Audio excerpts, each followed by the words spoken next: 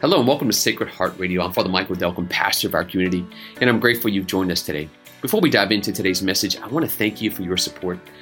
At Sacred Heart, we're super excited about our mission to encounter Jesus and become missionary disciples. None of this would be possible without the incredible generosity and dedication of our supporters like yourself. Whether it's through prayer, time, or financial contributions, you have allowed us to carry out our mission and touch the lives of countless individuals. If our ministry has helped you along the way, either with this podcast or with our online streaming, please consider financially partnering with us if you're not doing so already. We want to continue our virtual presence in an ever-challenging world, and your support allows us to do that. You can visit shbroussard.org and click the Give button. There you can find ways to support and partner with us on our mission. Another way to support us in our mission is just to share this content with others. Again, on behalf of our team, thank you for listening today. Let's get to today's content as we grow together. So what is it that we're celebrating today? Well, most of us are familiar with the three wise men, this image of three men bringing gold, frankincense, and myrrh, presenting these to Jesus. But to get a little bit of the backstory and to understand the bigger, wider context of what we're celebrating today, our church gives us readings that contextualize the prophecies and everything that kind of nuances today. If you listen to our first reading, it talks about Jerusalem. Now, from a biblical perspective, Jerusalem is another way of talking about God's chosen people, God's bride. So God espouses Jerusalem. So we talk about it in a feminine perspective, but in a spouser perspective. So God is going to take Jerusalem, his holy people, Israel, as his bride, and he's going to give her his life. So they're going to be a light to the nations. So our first reading says, "Your light has come. The glory of the Lord shines upon you. Darkness covers the earth and thick clouds cover the people, but upon you the Lord shines, and over you appears his glory." Now listen. "Nations shall walk by your light, and kings by your shining radiance. Raise your eyes and look. They're coming from afar." What are they coming to do? They're coming to see the light that you, Jerusalem, will show them. And how? They will bring caravans of camels from all over, bearing gold and frankincense. So this was a prophecy given to and talking about God's chosen people, Israel. So, in the gospel, when wise men from the east, from afar, come bearing gifts of gold, frankincense, and myrrh, it was to fulfill the prophecy that had been told in the Jewish scriptures, the Old Testament, that yes, your glory, Jerusalem, has come. Here he is. Not only does the light shine on you, but the light has become flesh. Jesus is the light of the world. So that's one context that we get. Hopefully you see it. The Magi are coming from the east. All nations are coming to adore the Lord. But another context is this, what St. Paul tells us today in the second reading. Listen to this. "You have heard the stewardship," right? God has entrusted Paul with a message that God has given to me for your benefit, namely the mystery he has made known to me by revelation. So God has shown Paul, God has revealed to Paul something in his heart.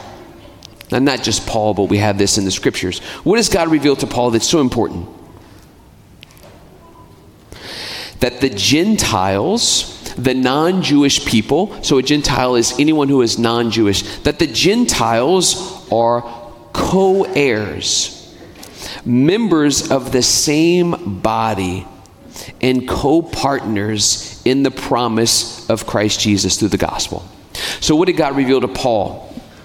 God revealed that Jesus came not just for the Jewish people, not just for Israel, not just for Jerusalem, but God came through Jesus for all the nations.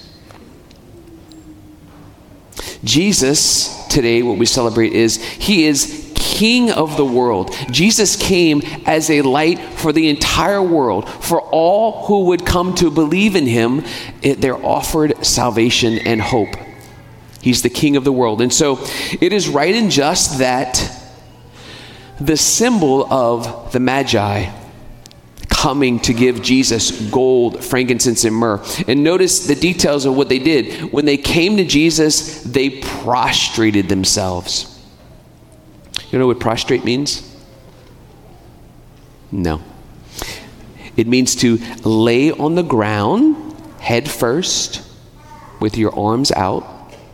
It's a symbol, it's a sign of my entire life. It's a very submissive position. It's a very vulnerable position. When I was ordained, we had to prostrate ourselves on the floor in front of the bishop, but before God. That was the one symbol and act that we did before we were ordained. It was a symbol of my life is yours, God. The Magi, they brought gifts to God, but they also prostrated themselves and did him homage.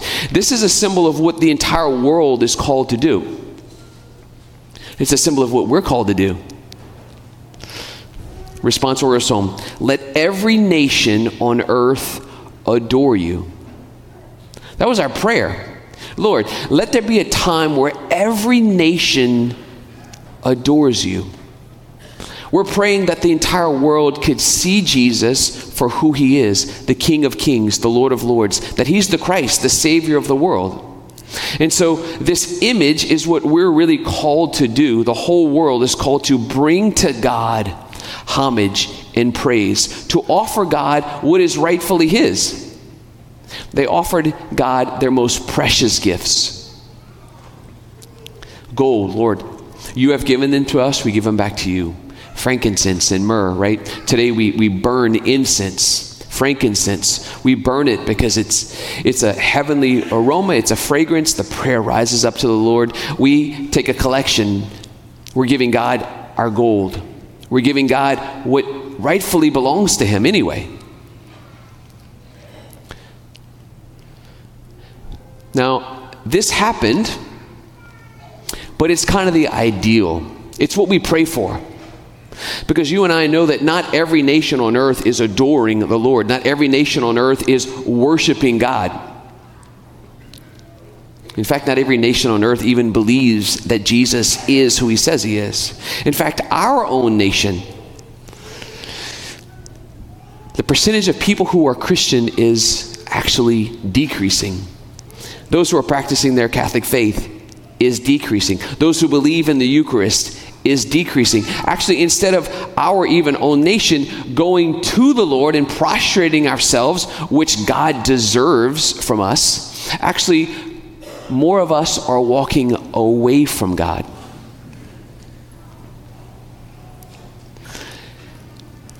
I want you to think about this.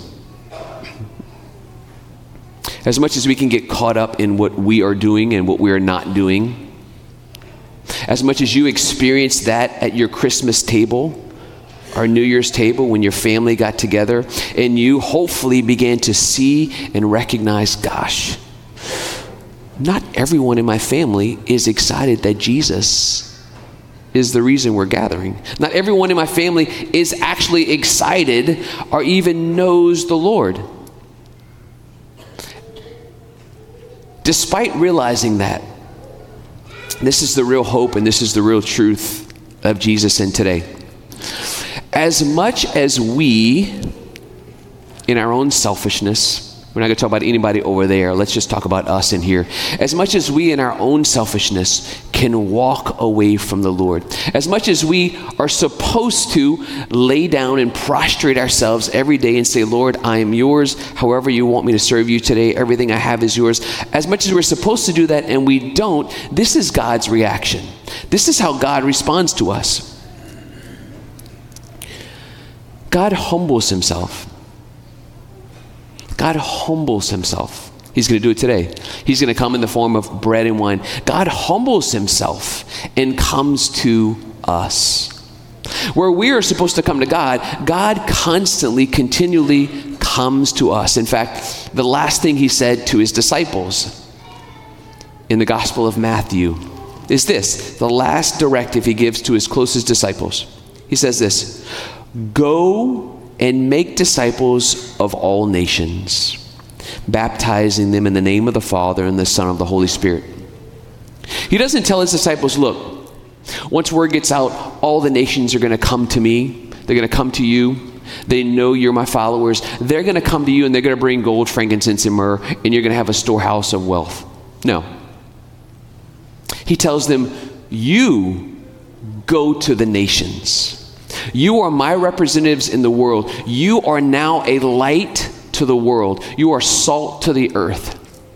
Jesus explained to his earliest disciples that they are now his hands and feet. They are now his flesh in the world. They are now the heavenly Jerusalem on earth. The church, as we understand it, is the living body of Christ on earth. It's the light of the world present on earth. And for those of you who believe that Jesus is who he says he is, for those of you who have been baptized, you have the light of Christ in you.